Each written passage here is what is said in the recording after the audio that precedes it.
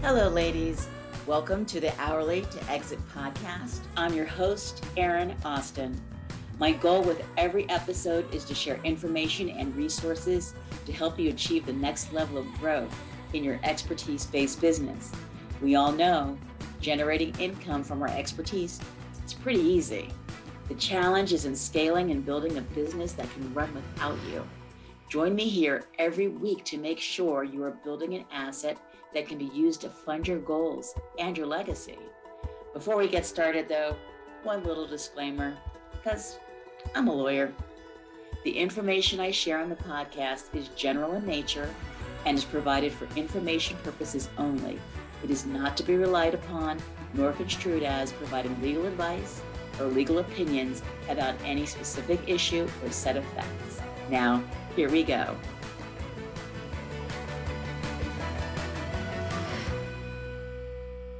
Oh, I am so thrilled to welcome Rochelle Moulton to the show. Welcome, Rochelle. Thank you, Erin. I'm excited to be here. I don't know which one of us is more excited. I'm pretty sure it's me. Well, let me first start with a brief bio. Rochelle Moulton turns independent consultants into authorities. The author of The Authority Code, How to Position, Monetize, and Sell Your Expertise.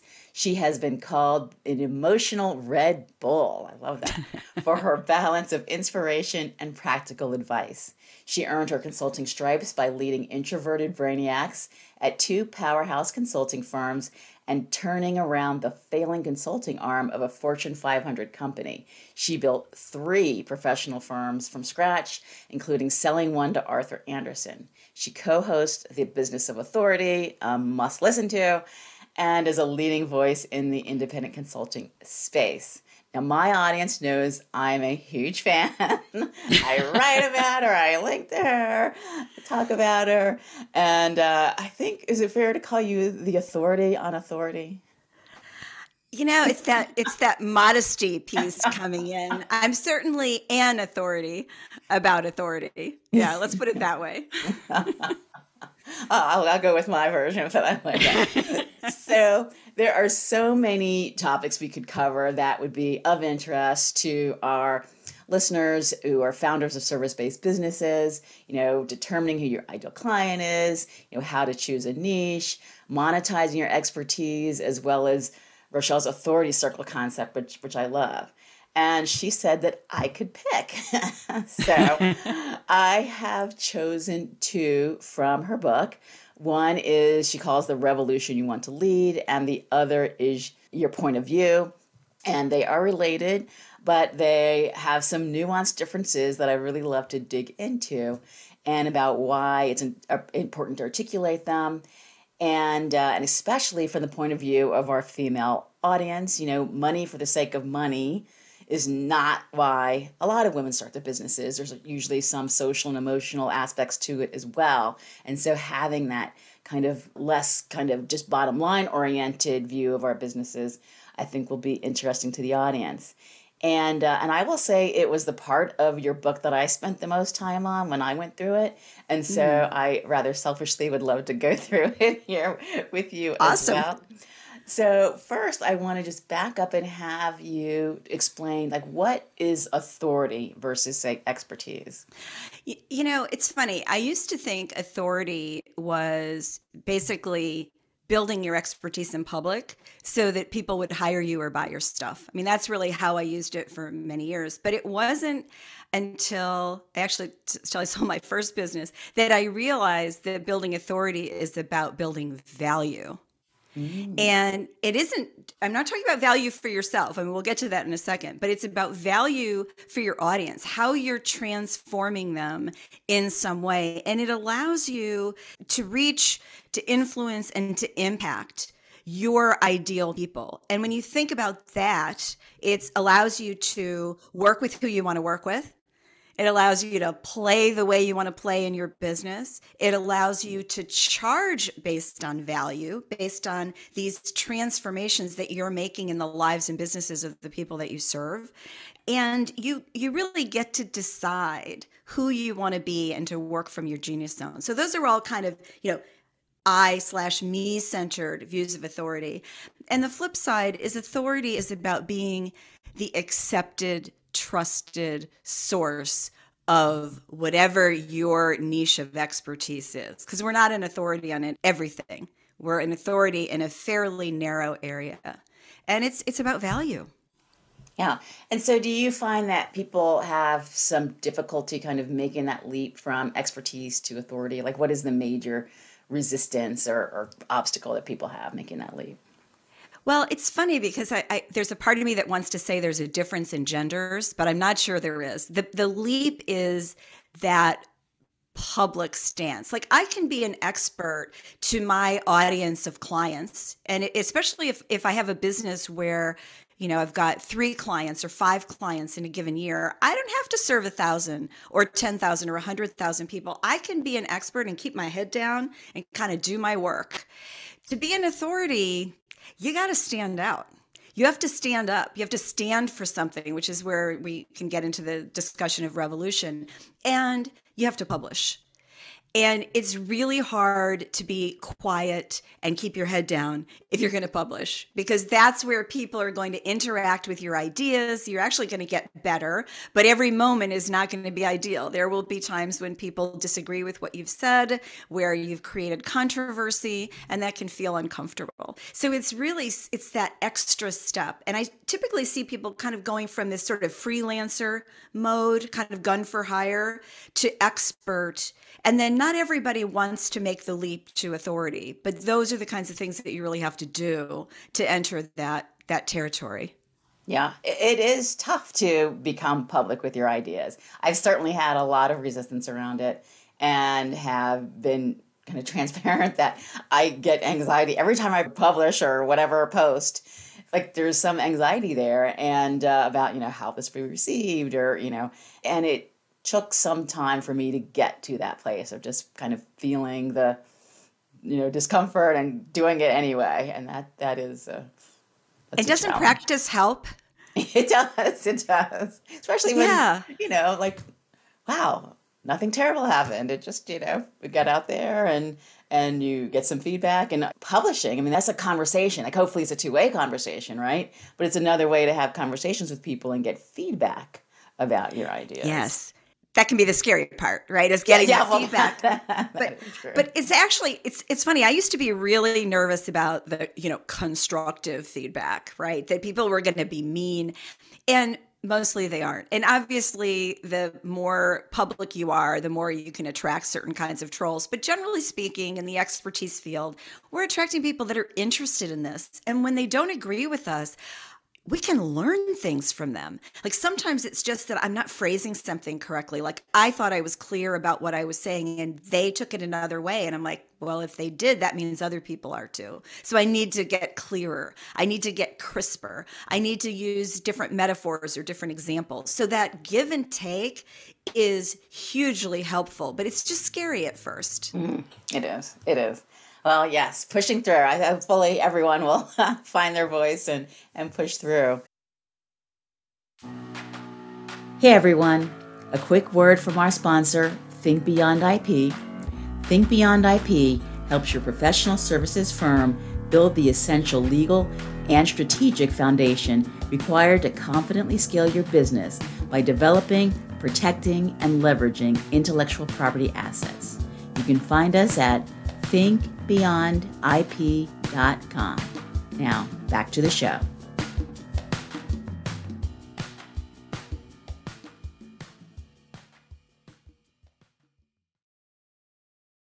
So now back to our revolution and point of view. So first, why should we start a revolution, and what does that have to do with serving our clients? Okay, so revolution, there's a lot of words we could substitute for revolution. I picked revolution. I used to call this your big idea. And advertisers and marketers will use that all the time. The reason I started using the word revolution is because I felt like we weren't pushing this hard enough. That so many of us have a mission behind our business that drives us to do this. Because let's face it, I'm sure a lot of people listening to this, you could just take a job. And at least for the first couple of years, you might make a lot more money at the job than you would doing this. So why? And so that revolution is about your audience. It's about how they're going to be better after they've worked with you or experienced you or bought your stuff, like read your book, for example. How are they going to be different? And when you do that, it makes it so much easier to figure out like who your ideal clients and buyers are, right? Because they're going to be people who ascribe to your worldview about this revolution.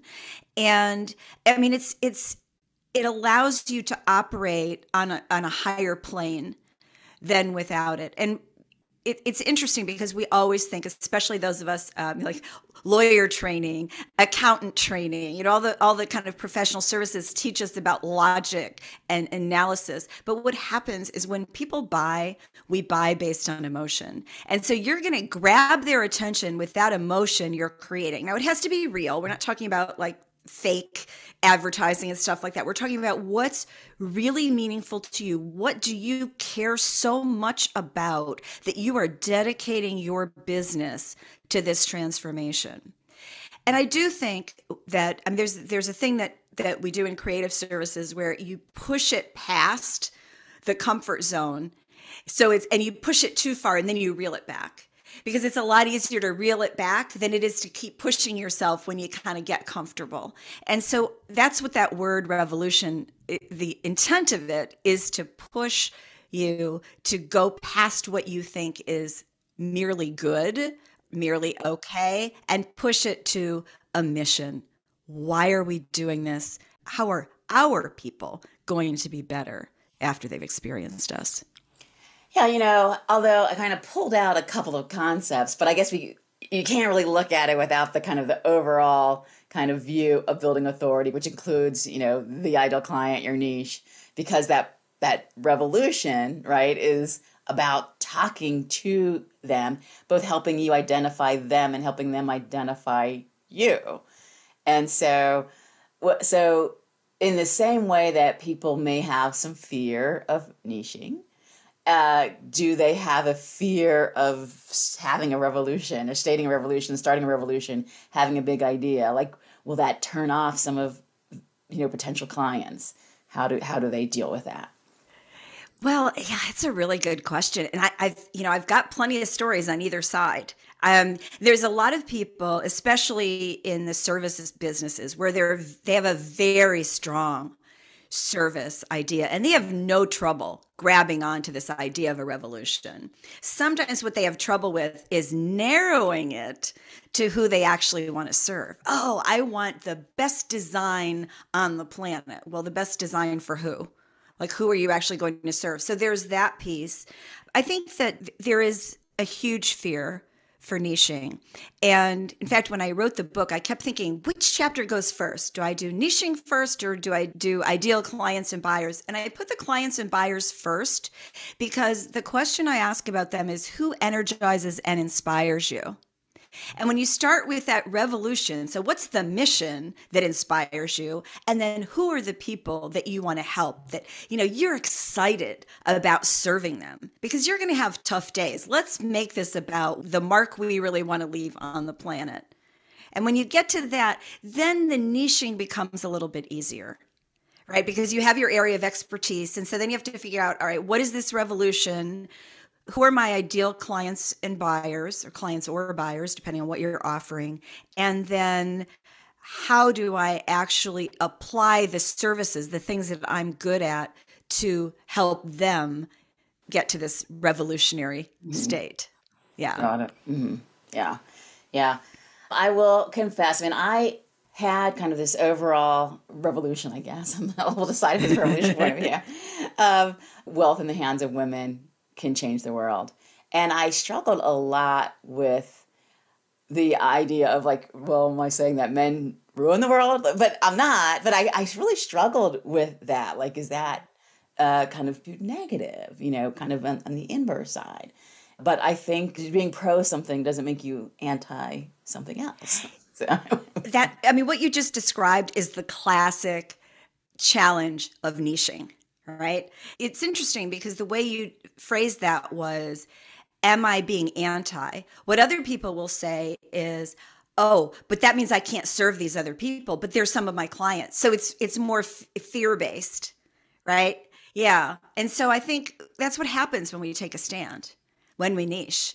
And it's not that we can't still do work for those other people, but they may not come to you because you're focusing your messaging and your publishing and your selling and your marketing on this narrower cohort.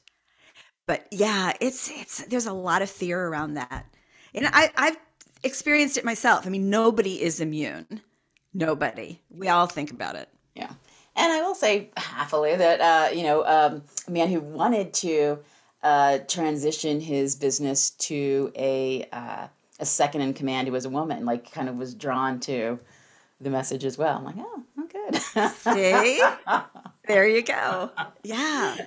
Yeah. It's when we choose, whatever it is, when we choose, it's like the universe rises up to help us make that happen. But when we don't choose, we just keep watering down our message. And those are the people that a lot of times they're really frustrated with how their business is growing because they're looking at it saying, I don't get this. I have degrees from these schools. I have this experience. I have these brand names I've worked with. Why am I not making money? What's not happening? And 9 times out of 10 is that they really just haven't positioned themselves. They haven't narrowed their field of service down so people can really see them amongst all the other choices that they have. Yeah, well, so when we talk about, I mean, when you spoke about authority and you said that it was like how your audience would be different or better after working with you, and that part of that. And then the revolution, I mean, is that also kind of part of their transformation? Like if they join you, that this revolution will apply to them as well and to, whatever. Yes. Okay. Yeah. Yes, absolutely. And so, for example, one of my call to arms for many years has been be unforgettable. And that's not about me. It's about them. It's about being unforgettable. And there's more to that, but that's a big idea, a revolution, being unforgettable by being who you are and serving the people that you most want to serve. So it's not about, for example, be unforgettable, like be famous, right? It's not about being a celebrity. It's about service. So yeah, in some cases, people will say, well, my revolution is my tagline. And sometimes it is. Sometimes it is. I worked with a client whose her line was save kids from drowning. I mean, you don't get more. I mean, that's a huge revolution. And it's also, she really used it as a tagline. I don't think of it as classic marketing because there's no double speak in there. This is what we're doing. We're banding together to save kids from drowning.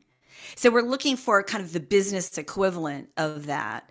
And I think sometimes we think, well, we can't have too much mission in with the business. Bull. We absolutely want it. That's part of the differentiator. It's how people see what you care about in a way that's not about you, but that's about them. Mm-hmm. All right. Now I know that there's generally kind of, uh, you know, consumers want to identify with the businesses that they do business with, so, boycotting if they don't like if you're still doing business in Russia or whatever. Mm-hmm, And exactly. has that been kind of, needing to have a revolution, needing to have a point of view, is that kind of just been part of the way, like that, is that, as that's happening in the expertise space, has that been evolving kind of the same way that it's been evolving in the consumer kind of product space, or has this always been the case? Well, I was nodding because yes, it has been evolving. I'm just thinking, has it evolved faster or slower than the consumer space? I'm not sure, but I know throughout my career, I felt it to a lesser extent earlier and to a greater extent now. But I think part of it is that most of us that are listening to this, we're running very small businesses. We're running in terms of people, right? We're not running 50,000 person businesses. We've got a person or a handful of people or maybe 10 or 20. So it's a different kind of an exercise to be noticed. And you don't necessarily have big budgets to play with. What you do is you make your mark by the belief system that you subscribe to and that you live out. This, you can't say one thing and do another, no matter your size, and last very long. It's got to be consistent. Right. Right. So as we kind of make the transition to point of view, tell me the difference between the two and why we need both revolution and a point of view. Okay, so the revolution, or the big idea, is where you want to take your audience, right? It's the end state. When everything is nirvana, that's the end state. Okay, point of view is, it's not exactly how you're going to get there, but it's your belief system on how you're going to get there. So let's just take a really simple example. Let's say your revolution was about, I'm going to show you how to make a ton of money in your business. Okay, so that's the end goal. Yeah, it doesn't have a big mission feel for me, but let's just say that's it. So the point of view says, how are you going to get there? So I might say, like, my newest definition of wealth is it's the individual definition of money, time, and flexibility. Like, the balance of those three is like kind of how I'm thinking about wealth. So I could have a point of view that says, yeah, I'm going to get you to a lot of money, but let's explain what that means. So I'm not going to say you're not going to be like the hustle guy who's going to work 100 hours a week to get there. I'm going to be about how we balance these three things. That could be a plank in someone's point of view. Another one could be, and this overlaps a little bit with who your ideal clients are, but part of that point of view is how you speak to your client. So if your clients are Fortune 500 VPs of HR, right? So you might talk about what you believe about the role of employees in organizations. Do you believe that they need to have a top-down structure? Do you believe that there should be leadership opportunities for all different kinds of people? Or another way to say it, if you're working on creating your own, is, I believe ... And then you start to really get into the core points of your belief system. And I don't want to make this sound like this is like a 5-minute exercise. A lot of times when you've been in an organization a long time and then you're hanging out your shingle, you're going to learn what your point of view is by making some mistakes and by having some triumphs.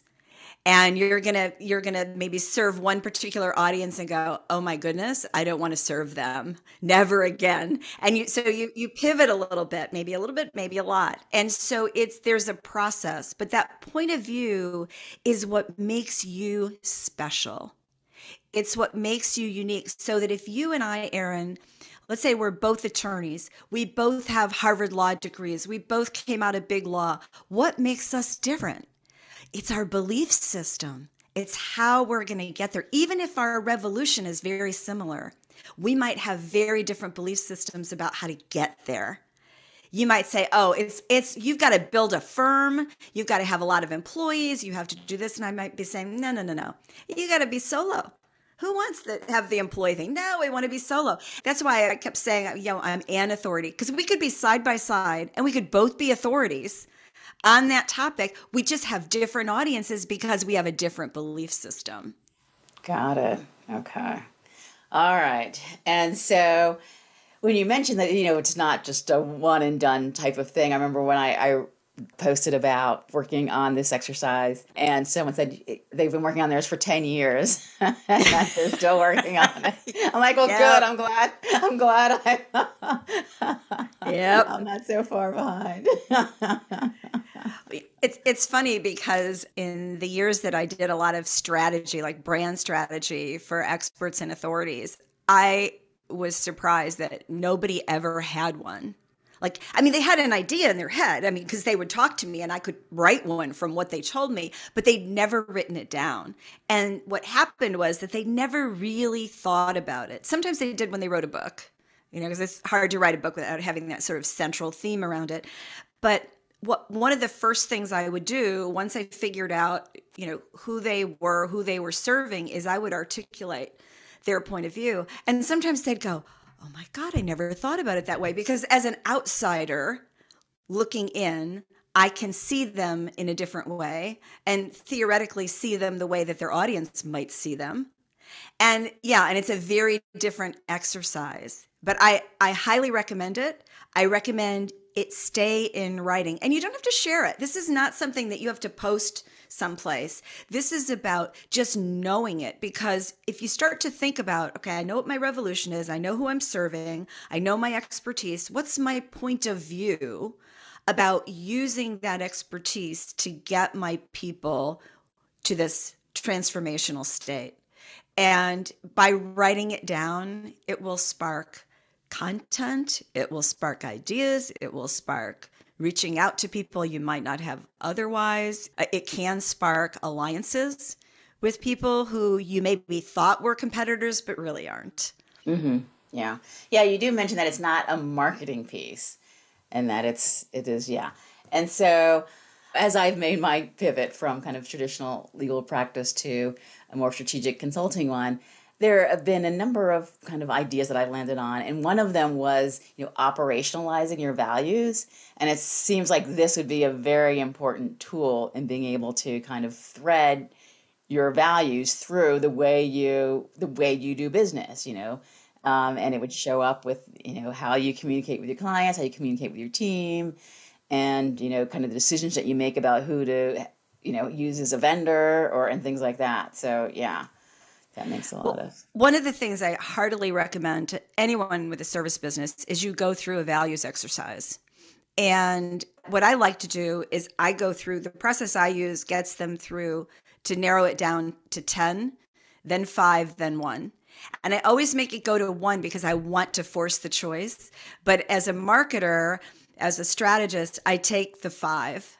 And those 5 are what I think of as attributes for the brand. Those are values.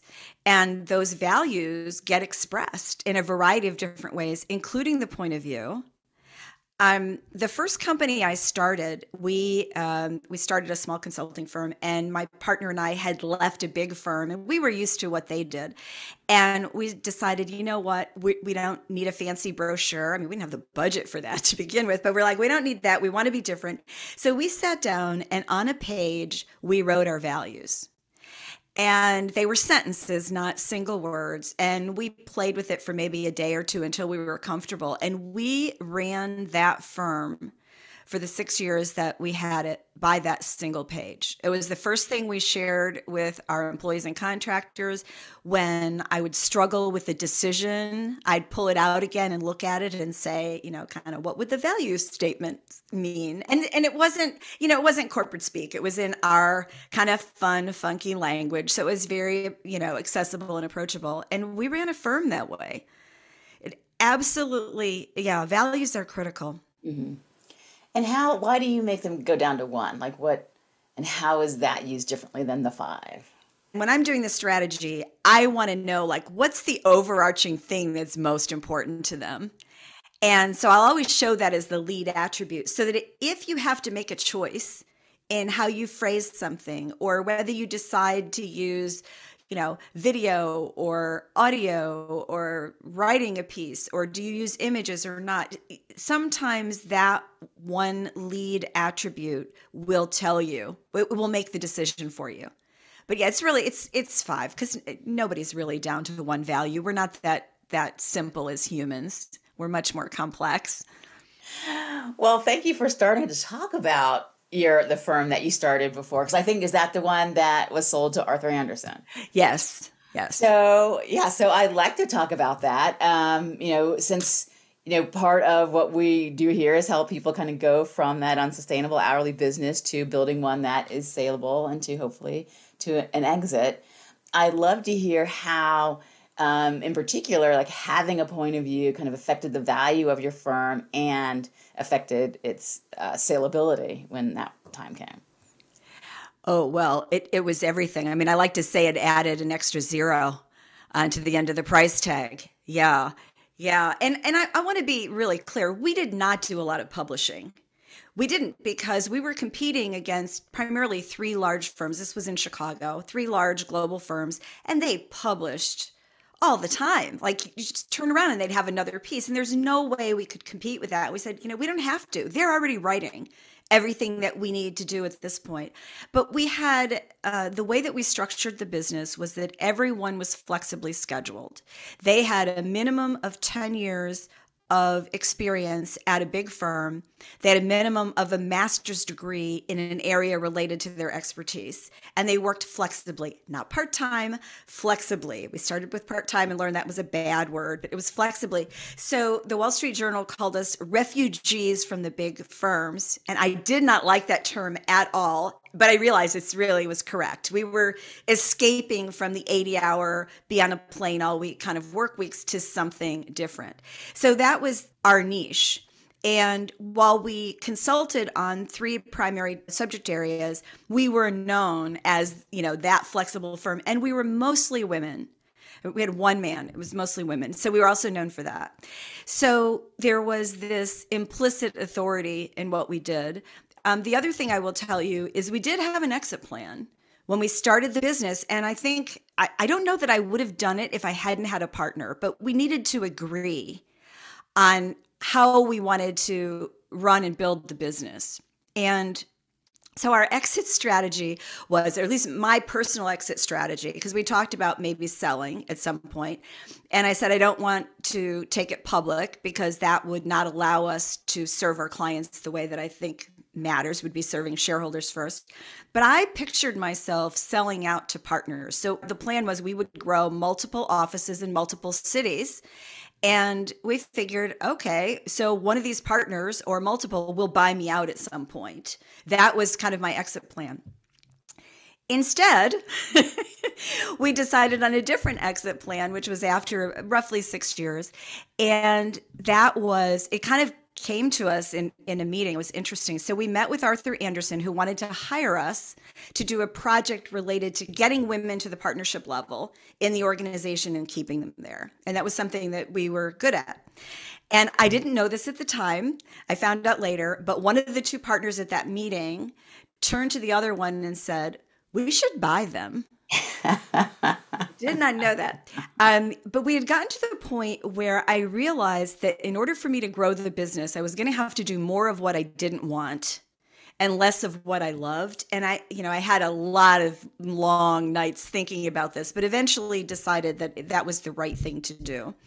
And when we thought about, okay, so we want to sell, how do we initiate this conversation? I went through, it was probably about a week where I decided that really there wasn't any value in this firm. Nobody was going to want to buy this. And the reason I'm telling this story is because I've had clients and members of some of my group programs talk about this.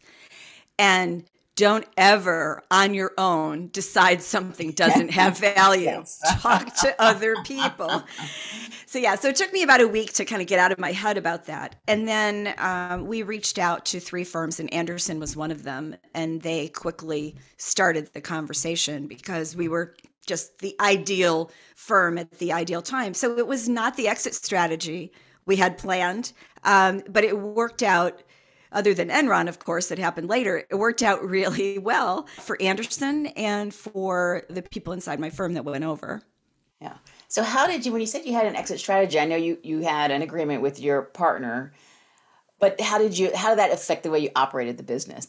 Was that part of the way you kind of thought about the exit, or because you thought about it being another partner that you'd sell to, maybe you weren't as worried about whether or not a third party who's not familiar with the company could run it? Like, how did it affect kind of your day-to-day and your SOPs kind of thing? I do think it affected my day-to-day. And the SOPs, that's a really good question too. So the day-to-day, it did, because I was always focused on growth. It was never about how can I take the most money out of the business. It was how can I invest this for the growth that I see, for the potential that I see and where we can take this firm. And in terms of SOPs, what it meant was I wanted everything to operate without needing me every 5 seconds. So the woman who ran our office, she used to carry binders around. I loved her so much. She would have these binders and everything was a system. And so if she wasn't there, somebody else could pick up the binder, and yes, it was online as well, but she'd pick up the binder and know what to do. So it made me systematize the business in ways that I wouldn't have otherwise, I think. If it was just me, I might not have done it exactly the same way. Here's an example. We had kind of three kinds of employees, and I use that in quotes. We had actual employees that would work for us and just for us, and they had a certain set of stuff that they got, like they'd get a computer and they had health care and that kind of stuff. And then we had a set of contractors that would work with us a fair amount, but didn't want to join us as employees. And then we had some really specialized contractors. Maybe we would only use them once a year, depending on the project. So we had some very specific criteria for what makes a consultant. I actually had a 3-step process when someone would first join us, where we'd figure out, it's like a probationary period. Like, these are the things that they have to do, and they have to have demonstrated for us to know that this is a good investment for both parties going forward. I actually had a recruiter on staff because that was the challenge, was these kinds of jobs didn't exist then. Nobody knew how to hire them. So we created this way to look for and hire people who were very high-end, aggressive, smart, but wanted to work in a different way. So we created all these things and we standardized a lot of it. In fact, that was one of the things that Anderson was interested in when they acquired us, was how we did that, how we codified some of those things so that they could do it on a much bigger scale. Right. Yeah, so important. All these pieces all work together, which, yeah, I love that. So one of the things I meant to ask you back on the writing down our points of view, like, not all of us are writers. I mean, you're a writer. I'm sure that it comes very naturally to you to kind of to do this. And for, I think you might have used the term manifesto in your book too to describe it. And I'm like, okay, I like that. Like, for those of us who aren't writers, like, is there a shortcut, or is it just, time, thought, deep thinking, taking that space to kind of form and articulate a point of view? So I'm actually going to argue it might even be easier if you're not a writer. I know that sounds counterintuitive, but this isn't a marketing piece. Nobody's going to see it. This is for you and the way you think, and how your thinking applies to the people that you want to help, your ideal clients and buyers. So how you say it isn't that important, other than that you get the concept down, and then you can play forever with how you say it. So the way I go about this when I'm doing this for a client is, we've talked about the values, we've talked about the revolution, we've got all that, and I've got the point of view. That point of view is where I get sound bites. And all sound bites are those key messages, they're not more than a sentence, that you sprinkle in as you talk on a podcast interview, as you write about something, as you're on a video talking about an idea you've had. So it does come back to polishing those gems, but the point of view is not about polish. It's really, I think of it as impact. It's like visceral, like, this is how I get there. This is why. And it's not your personal why, but this is the why someone should kind of sign on with you for this journey to the transformation. These are your belief systems. And in a way, some of it is the promise that you make to your ideal audience. Mm-hmm. Got it. Okay. It's so interesting. I'm going to listen to this again after this, because I am, as we are recording this, struggling with recording what will be the first episode of this podcast, which will talk about kind of my why for this podcast. And because, obviously it will be public, I am struggling between the marketing-ish of it versus the meaning. And so this is, I'm going to go back and look at look at what I've written so far and revisit it with this. Yeah, because there's a little bit, in the book I talk about your origin story. And that's a little bit like what you're talking about here. It's like, well, what's the origin for this podcast? Who do you want it to serve? How is it going to be different? Why are you committing to it? But it's the why in terms of the service. I always have a little trouble with this, start with your why. Well, start with your why, yes, so that you understand, but your audience, they only care about the part of your why that's serving them. Right. So it's fitting that in there, but with the goal of the podcast. So it is tricky to figure out how you want to tell that story. And sometimes it's just helpful to bounce it off on a couple of other people, because you may have a powerful story that you've just forgotten. And it might be a very small little tie or a small little link in there that when somebody listens to it for the first time, they go, oh, this has to be on my must listen list from now on. I'm in Erin's corner. Yeah. All right. The pressure. I will work on yeah, no pressure. Not at all. Well, by the time everyone listens to this, they'll know if you skip the first one, then go back and see what I did. So thank you so much for this. I mean, as we kind of discussed, part of my mission is to help create an economy that works for everyone. And so I would love it if you would share with my audience a person or an organization that has inspired you, that it works with equity or economic justice. Oh, wow. I don't know if it's economic justice, but Feeding America was one of my first charities. And I met with, when I was living in LA, I met with the people on the ground in LA. And I'm getting goosebumps just thinking about it. I was blown away by the work that they did to make sure that food gets into the mouths of the hungry, especially children. So that's probably the one that I've followed and contributed to for the longest. Yeah. I mean, we look at, Maslow's hierarchy of needs. There's no kind of next step if you're still working on feeding your children. That's, and that falls on, mothers a lot of times and they have to make decisions that mean that they can't perhaps pursue that degree that they want to do, or to have the choices that they would have and work that inspires them. So that is tremendously important, and thank you for contributing to them as well as sharing them with the audience. So what is the best way for people to get more of Rochelle? We talked about your book, so let's talk about that for a second, and also where people can find you. Okay, so the easiest way to find me is RochelleMoulton.com, and everything's there. The podcast is there. My blog is there. You can sign up if you like to get regular updates on building authority, and the book link is there. But the book is also on Amazon. Awesome. And it does have a workbook with it, which I just love, because it's the way for you to not just use it as a book, but really to use it as a guide to get to this place of authority that you're looking for, that combines all the things we've been talking about on the show today. Yeah, the workbook is super helpful. I also used it as to go along, and tremendously important as well. So thank you again. We will put all of the details in the show notes, and I cannot thank you enough, Rochelle. Thanks for joining me today. Thank you so much, Erin. I really appreciate you having me. Thanks for listening. Do not forget to check out the show notes for links to connect with today's guest and for the resources, offers, and organizations that we discussed.